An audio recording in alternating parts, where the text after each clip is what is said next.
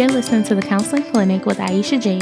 and Lisa Michelle, the show for up-and-coming mental health professionals, advocates, and anyone else who wants to learn more about the mental health field from two not-so-professional professionals.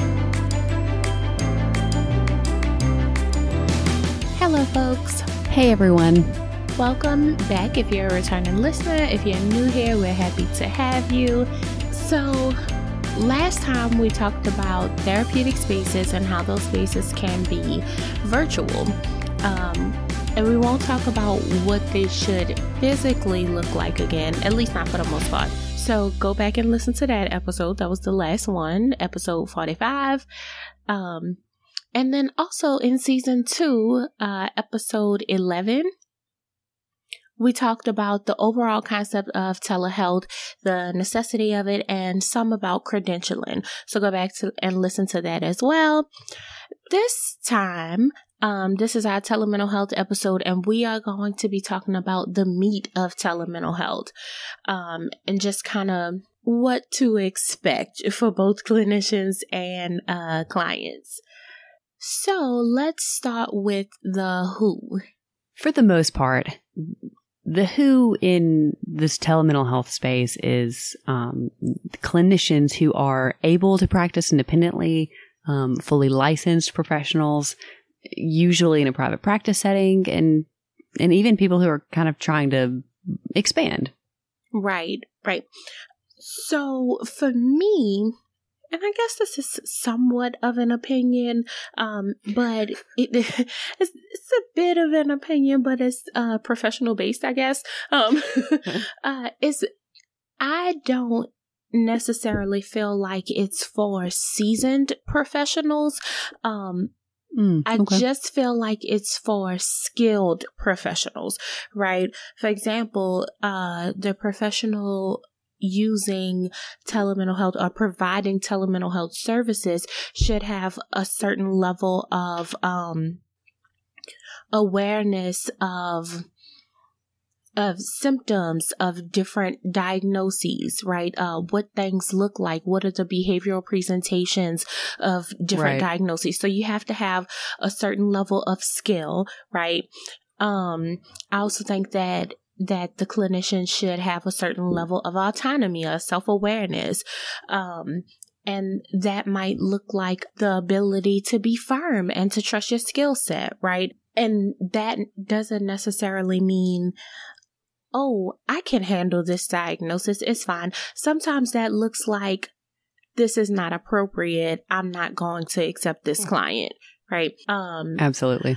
Your self-awareness might also come into play when you need to have a network, right? So you need to be aware of who you have to contact, a professional network, people you can use to consult, knowing when to consult, right? We talk about that regularly.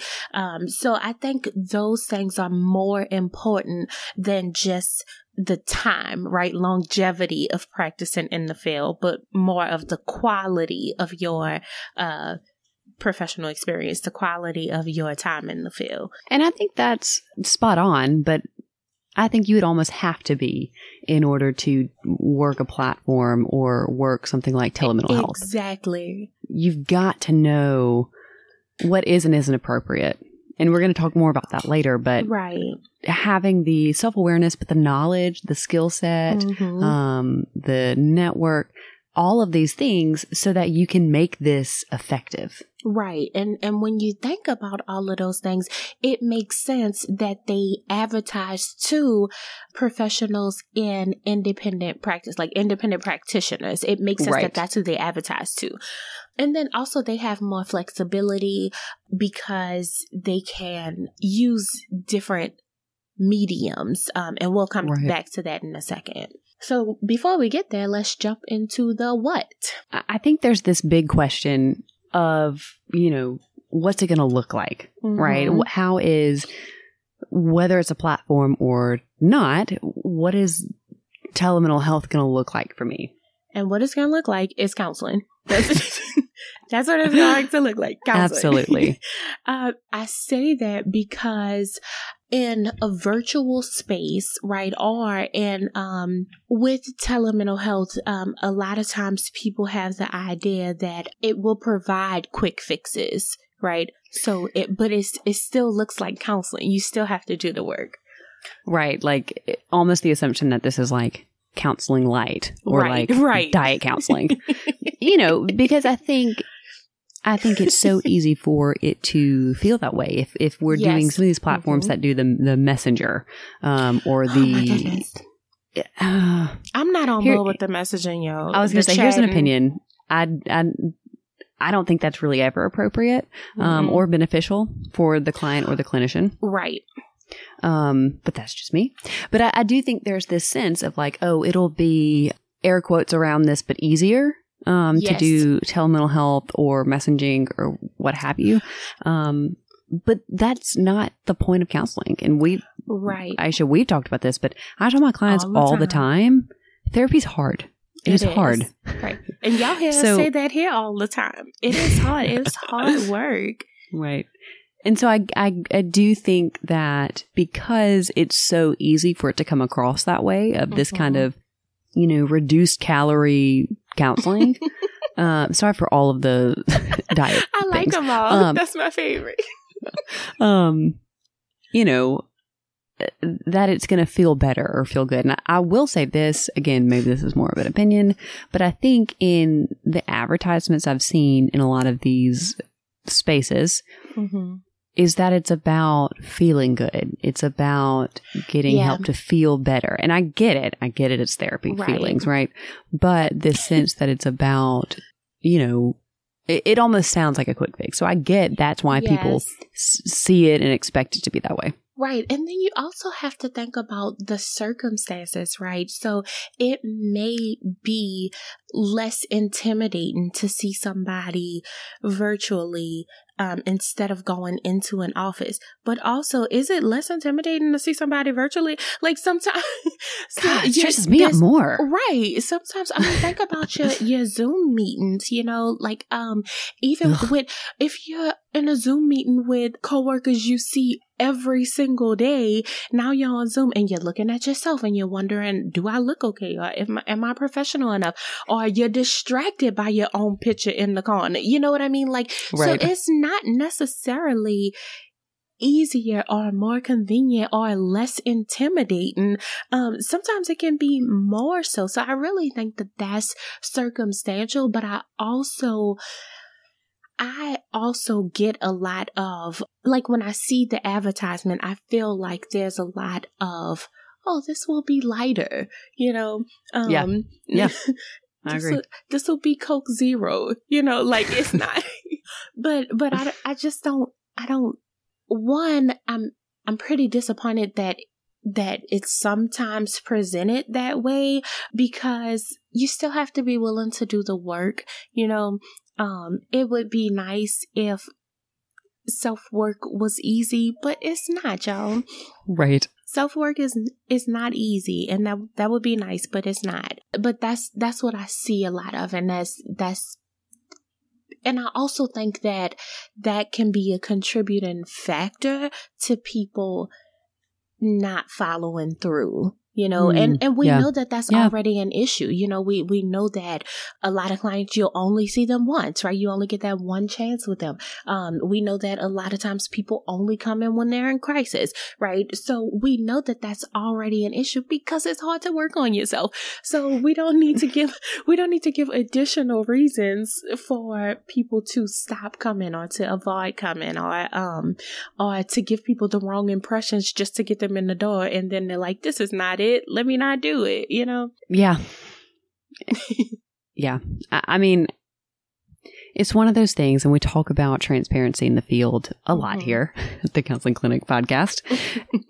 But this is one of those areas that I think we have to keep pushing to be more transparent about, of that it is difficult. It isn't a quick fix. It is going to be uncomfortable at times. But that's kind of the goal. I mean, if you wanted to stay the same way, you would stay in your comfortable same way. So we can also kind of talk about the win, but there's not really a go-to answer for that. So Michelle, kind of talk to us about that some. Yeah, this is one of those things that is going to be dependent on you and your counselor. Whatever the case is, maybe you work night shifts or you work day shifts, so there's not like a cut and dry answer. Generally, these platforms do really try to make it flexible enough or available enough that there are counselors available around the clock as much as they can, which is helpful. Now, right. That is one of the benefits. Yeah. But I mean, as far as the specifics on when, that's something that you and your counselor or you and your client would have to address. And, I think that's something to be really mindful of when it comes to some of these platforms. Absolutely. And if you're a clinician, especially, knowing what's going to work for you. Right. And also, it's also circumstantial in the sense of how you see them. Like if you just if you go to a platform, then to a larger platform, and we'll talk some more about that in a second. But if you go to a larger platform, then they may have counselors who are available at, what's the word? Unorthodox times. That's what I'm looking for.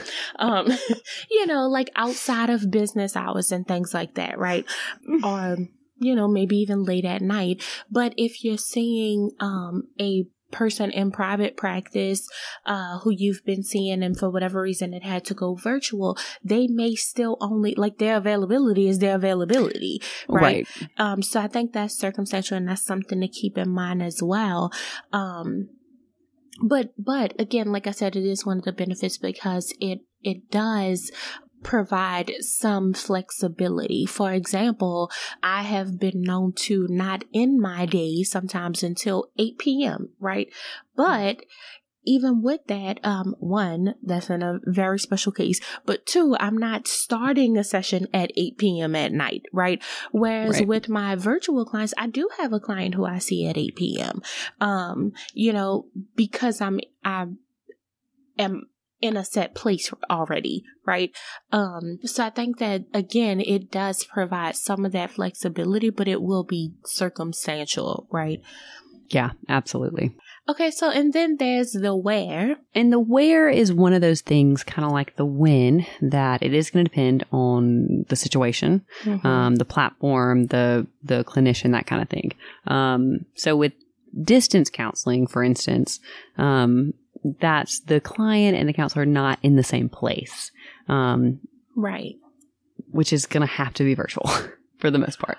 Except that this could be, and let me clarify, when we say telemental health, it could be video, it could be phone call, it could be messaging, chatting, email, that kind of thing. So it's not always the same thing. It really is kind of circumstantial, or what's best fit for you, that kind of thing. Yeah.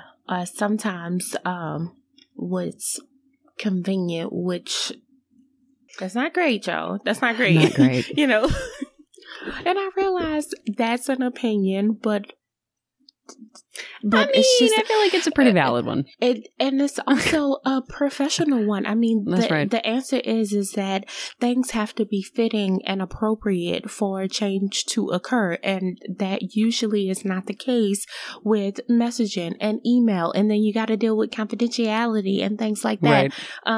So, there are issues, right? There are cons. And we talked about some of that, again, in the past when we talked about the necessity of distance counseling and getting on board, because it is a necessity. We do need to make room for it in the field. I still feel that way. So it's not a change of stance. It's just those are still problems that need to be addressed. Right. And again, this is something that's relatively new to the field. But only relatively, though, because who was it? Was it Freud that communicated by mail with his clients? Didn't he send letters? I want to say that was Freud. I'm pretty sure that's the right person. That is... I forgot. Right. And then people regularly use phone calls. So yeah, it's only relatively new, this widespread, or the video part.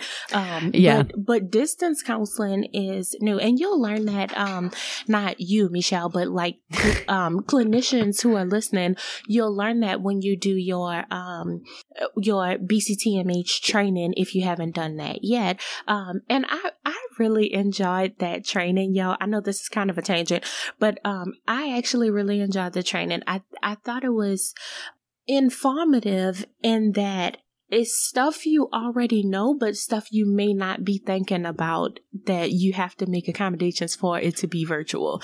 I feel like it was a lot of, oh yeah, that's common sense. Why wasn't I thinking about it? Because it's pretty common sense, you know? Right. So, but I very much enjoyed that. So then also with the where, remember last episode we talked about your physical space, even though you're doing something virtual, right? So you want to be mindful of those distractions, things like background noise, making sure that your lighting is appropriate, also having a charger so your devices don't fail.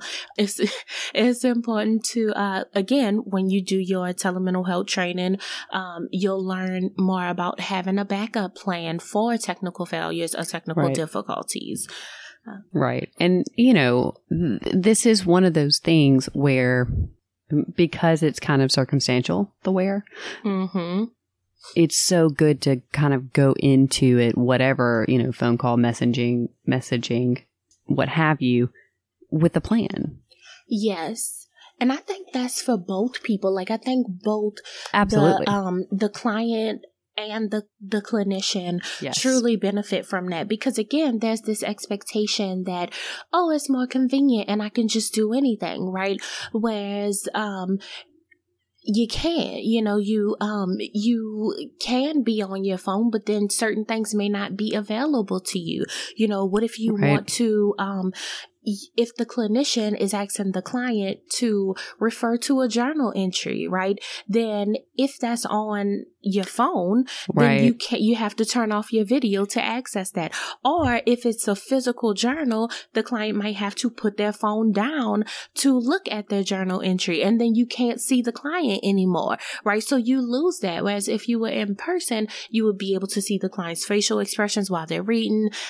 You can see what's going on with them. You can see if their body is tensing, but if they have to put their phone down, right? So most of the time, your phone is not conducive, right? But a lot of times a clinician might have some reservation in saying that, because you might not want to, you want the client to feel like there's enough convenience, right? So that's an issue. I think that the clinician should absolutely say something about it, right? Yes. Because it gets in the way of the actual therapy, right? But you also don't want to take away that feeling of convenience.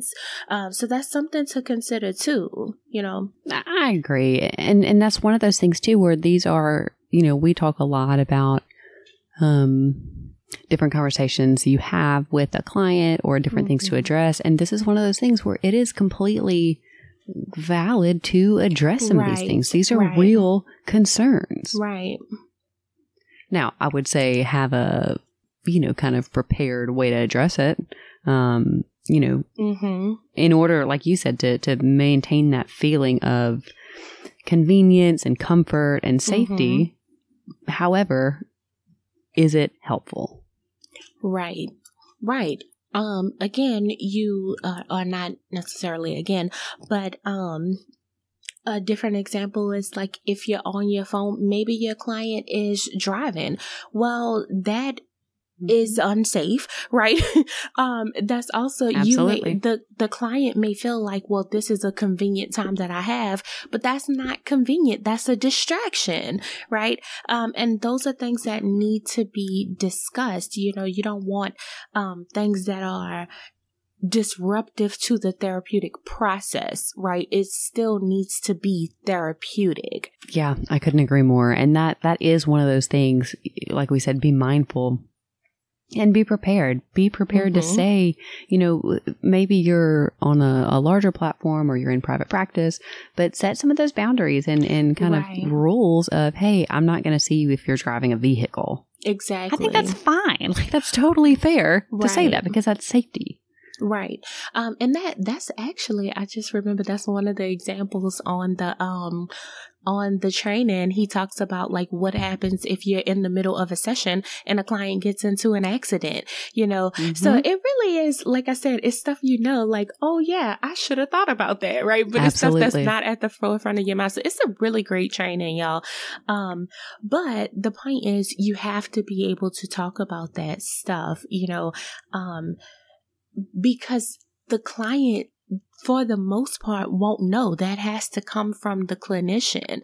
And then if you're a client listening to the Counseling Clinic podcast, then you get some of the meat. So yay for you. So be accepting, right? Try not to do it first because you already know, but also be accepting when your clinician says that to you. Right. So let's get into some of the how. I've heard mixed reviews from clinicians about the larger platforms, like Talkspace, BetterHelp, right? And there are others, but those are kind of the big two right now. And I've had pretty mixed experiences as well. Like there's some okay stuff, and then some stuff that's like, what is happening here? Like this is not therapy. Don't work like this. No, that's not it.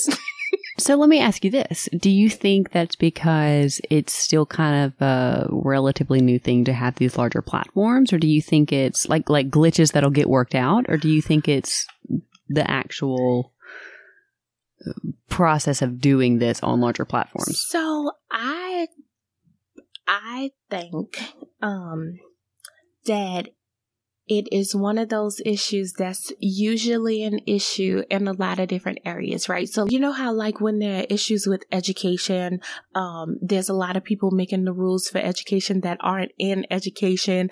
Right. It's kind of one of those things. Like there are issues because virtual stuff needs people who work virtually, right? Or even with like larger companies, larger entities that provide counseling, right? You get those issues where accountant is talking to you about one thing, or the legal services or marketing is talking about one thing, and you're like, okay, but what about inside this therapy session, right? That's not how things go. We can't trick the client into being here. Like that's not, we have to talk about the whole process, right? So, in a virtual space, you have to have those people who deal with the virtual side. You have to have those people who deal with the technical issues, and you have to have those people who deal with the marketing, the virtual marketing and things like that. And then, but they're not as informed as they need to be about the clinical side. And I have an issue with that overall. Like if you're going to work in something that deals with clinical issues, then you need to have at least some sort of clinical background. And look, y'all, the rules don't change for me. I feel like that for everything. If you're going to work in education, you need to have some sort of educational background. If you work in politics, you need to have some kind of political background, right? You need to know enough to know that what I'm saying to you as a clinician is valid, right? You need to know enough to know that if what I'm talking to you about as an educator is valid. I need to know enough to know if you're handling my accounting, right? I need to know enough accountant to know what you're telling me is valid, right? So we need to be informed about the different sides of what's going on. We all have to have a certain level of background coming into it to work together, right? We can't just be making separate rules for us to work together. It don't work like that. That's right. I agree. And I would even say too, the background, but also the conversations, they need to be, they as in the platforms and the platform management needs to be able to hear and also give criticism, feedback, questions, right. As they come up. Yes, absolutely. And in my experience, I think that's one of the things that's not really done well. Like there's not enough communication between the two sides. And like I said, I would have a problem with that anywhere, right? Whether it's working for a large company, whether Right. it's in a different field, I would have a problem with that anyway. Like we should be, if we work together, then we should be working together. Yes. Together. Like that's, Yes. I don't know how to make that more clear. So yeah, I think that that's an issue. And I feel like that's an easy fix, right? We could just talk to each other, y'all. We can fix that today. But y'all, clearly I don't run things. I got no control over nothing. So I don't make the rules. But that's something that doesn't have to be a problem, but right now it is a problem. Yeah. So lastly, let's kind of go into the whys of telemental health in this virtual space. What's the why, Aisha? Right. Well, the easy why is because you need counseling, right? Right. That's the easy why, but also it's deeper than that. Yeah. You have to be willing to determine why you need counseling, right? We mentioned a second ago, telemental health can feel like an easy fix. It can feel like a convenience, or that it should be I can just do it anywhere or at any time with anything going on, which all of those things are untrue. So you have to be willing to look into all of those things. We also talk about all the time here on the Counseling Clinic podcast, we talk about you don't have to determine that by yourself. If you're wondering if you should start counseling, go ahead and start. And you can figure out the why with your clinician, right? Absolutely. And, even on the clinician side, I'm sure we have, at least I hope we have, a lot of up and coming clinicians listening, because that's who we're here for. But you don't have to do that by yourself either. Like the clinician and the client are a team, right? You guys can figure that out together. You don't have to just take what they say and try to piece it together. You can, ask them for more information and try to make sure you're hearing them right. Reflect back to them to make sure that you're gathering the right stuff. And then the biggest thing is make sure you're trusting each other. Make sure that clients are trusting the clinicians, right, to help them figure out why they need counseling, and also to give them to set the right expectations is the word I want to say, right? Again, be okay, be accepting if your clinician says, you're not a fit for only phone sessions, right? Yes. Trust that, but also you're a team. So ask them why, they can tell you why you're not a fit. That's okay. But also, trust each other. Clinicians listen to your clients and ask them what they want.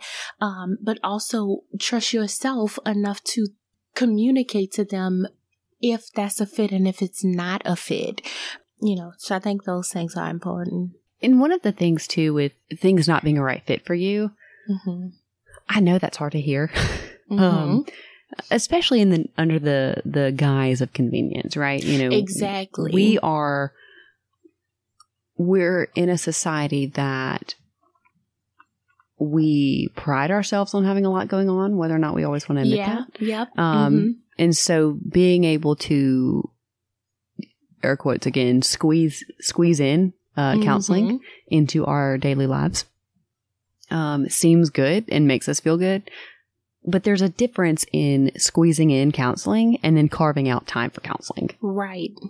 And I would say if your goal is to squeeze it in,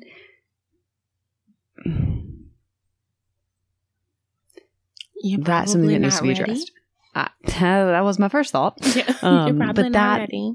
That's something that and up and coming professionals, hear me on this, be able to address that too. If you can tell the client is barely even focused on the session or barely putting in their energy, you can say that.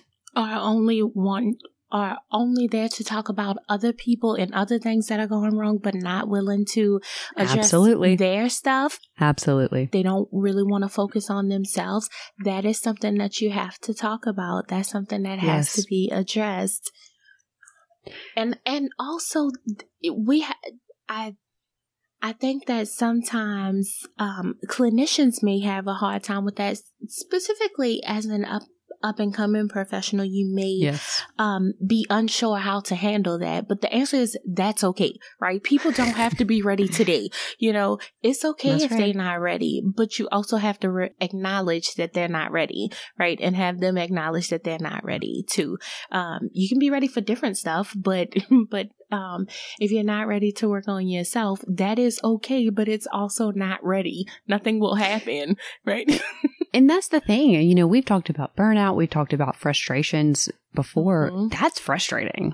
Keeping a client on because you're afraid to address this kind of situation. Right. And then, the tires are spinning. There's no progress being made, barely putting in effort. That's going to continue to frustrate you. That's not going to go away. Right. Until you say, oh, hey, this is okay. They're not, they're not ready. That's right. We're on the wrong section. We're not in that part of the change cycle. Oh, goodness, the change cycle. And then also for clients, your clinician may talk to you about the convenience that you're looking for, but they also may challenge you and probably should challenge you to question whether you are avoiding the difficulties of therapy. As we always say, we regularly tell you, therapy is hard, y'all. It's hard. It is, and that's a good thing. It should be hard. Right. It's a good thing. Working to change is challenging, and that is okay. And you usually leave feeling better, right?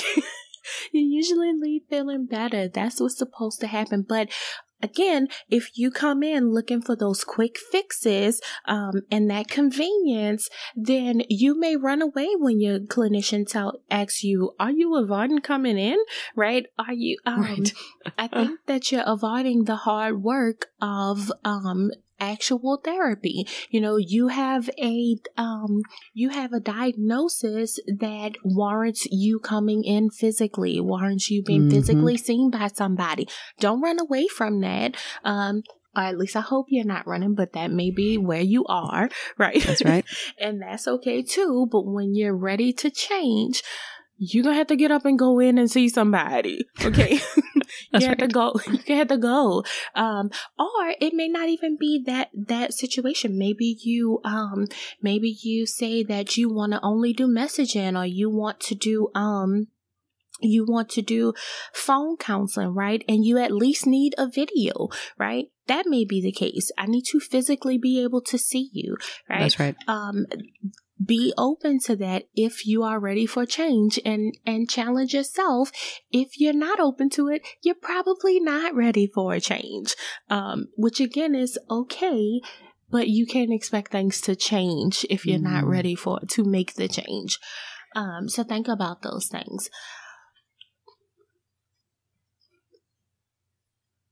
And then, overall, like I said, telemental health is not a fit for everybody. Right. For example, with an eating disorder, right? If you're a clinician listening, you may know some of the behavioral patterns. You may know some of the behavioral patterns of a person with an eating disorder, and they may try to hide their behaviors from you. They try to hide their behaviors from you. Or try to hide the way they look, right? Because if they're suffering with an eating disorder, then their body looks different. That is not a fit for telemental health. You have to, or certain types of telemental health, right? If they're at a certain stage in their therapy, you may be able to try just video counseling, right? But you certainly can't try phone counseling if you can't see them, right? It certainly can't just be messaging, or somebody who's higher risk. We said earlier, both of us, that we're not on board with messaging and chatting.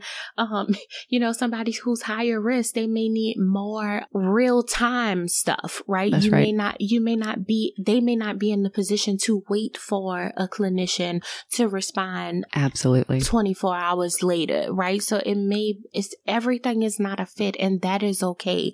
And it would be ideal if that could be addressed before they start, but sometimes it's left up to the clinician to say, I know you thought you were going to get started, but this is not a fit for you. One of the things you mentioned, I kind of want to go back to, this messaging thing. Mm-hmm. One of the reasons I'm not a big fan of it is because think about if you're texting a friend, right? And mm-hmm. you have to say something either personal or maybe confrontational or mm-hmm. what have you.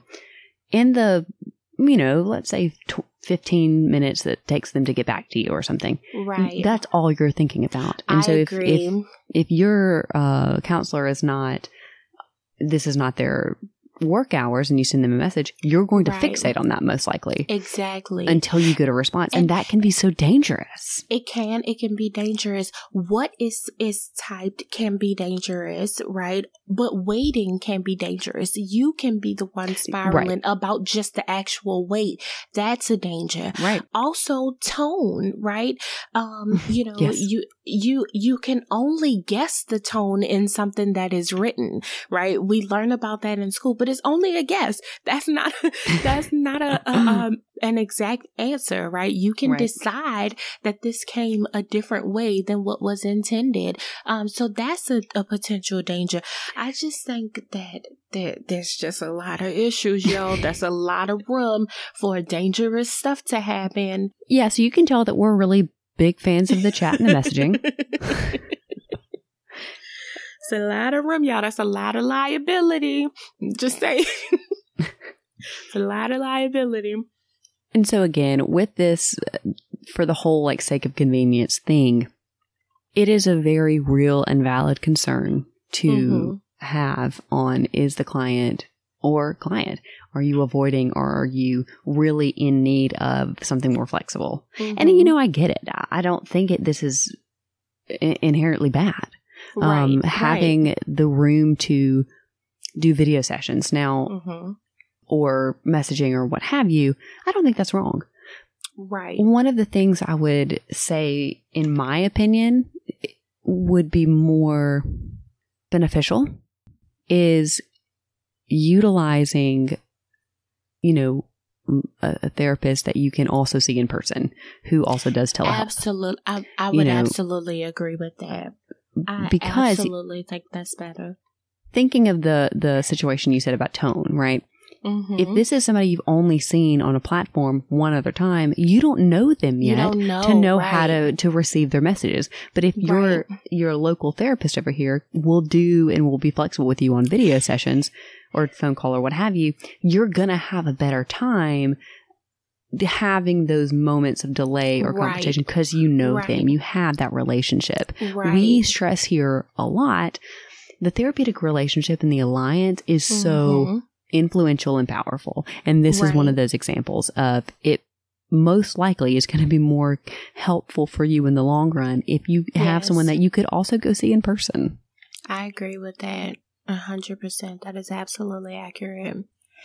And I think kind of along that same line, when it's somebody you're only seeing virtual, because you may not know their tone, or if you've never seen the person, if it's only a messaging thing, when you have to guess, I think it kind of sets up to not include the genuineness, right? Like we talked about clinicians being able to be genuine, but if you've never experienced the genuine, or if you don't know what the genuine is from this clinician, then again, you only leave room for guessing, right? And then sometimes on the bigger platforms, in my experience, I feel like it's encouraged to use fluffier stuff so that people can receive it as genuine, right?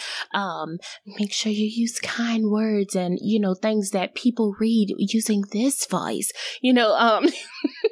So I feel like, I'm so happy that you decided to share this with me. But are you actually happy because this person is struggling? So is it something you would be happy about? You know what I mean? It Right. just doesn't make a lot of sense. And you have to put on that, oh, I'm a clinician tone, and that's not genuine, and I've talked about that before, like, using the kid voice, and, you know what I mean? And then, cultural differences, people present differently. For example, I was thinking recently how a certain person I know receives me like they receive everything I say as Black, right? which I mean, that just is what it is. Or, I'm a Black woman and I know a specific person who receives me as angry regardless to what I say. And it's that's usually not the case, but that's how they receive me, right? But my point is those are cultural differences that can sometimes not be accounted for over messaging and phone and different things like that, Right. And kind of like what you've said it a couple of times in this episode so far is this, some things need to be at least mentioned on the front end. Exactly. And I think that it would behoove some of these platforms to do that in the beginning, when whatever the intake paperwork is, having something about that in there of, Yeah. Even like on the bigger platforms, you see a picture of the clinician and you see their bio, right? And so it's just kind of assumed that you chose that person so you don't have to talk about the differences between the two of you, right? Whereas if this was your first time meeting, then you might be hopefully you're inclined to ask, okay, well, we're different. Let's talk about the ways we're different. Is this okay? Right. And I think that can, slip through the cracks because that person already chose you. And that's a clinician may have, a website that a person looks at before they come in for in-person counseling. So that can happen too. But I think it is more likely to fall through the cracks virtually.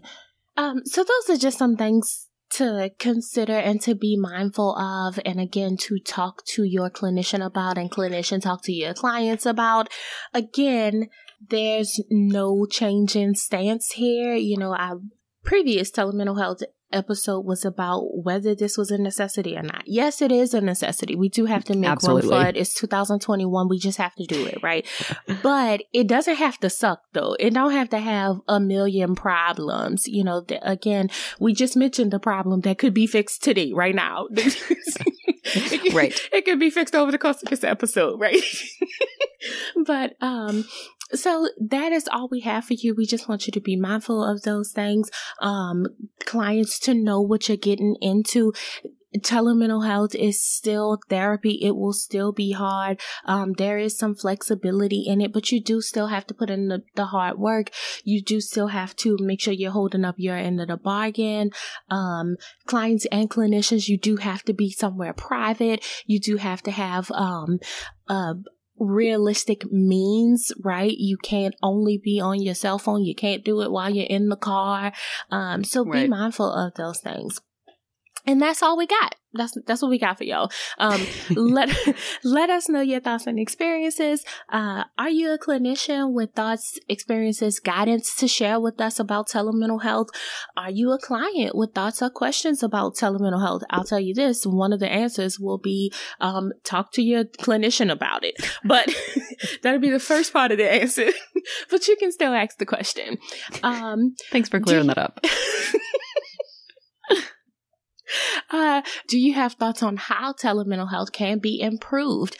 Again, in episode 11, that was the beginning of season 2, we talked about Tele-Mental Health being necessary, but needing improvement. I still feel that way. That is still Agreed. the case. Agreed. So we still feel that way. But there is a ton of room to grow. So let's talk about some of the ways that it can be improved. And hopefully some people will start working on those improvements. So there's that. And we will see you guys next time. See ya.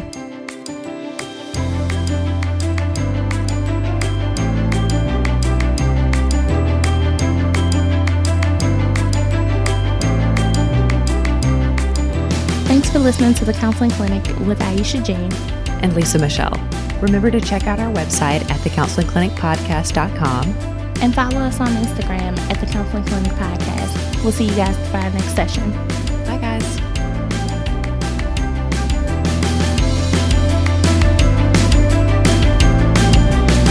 Theme music provided by ScottHolmesMusic.com. And our show is edited and produced by Chris Luke.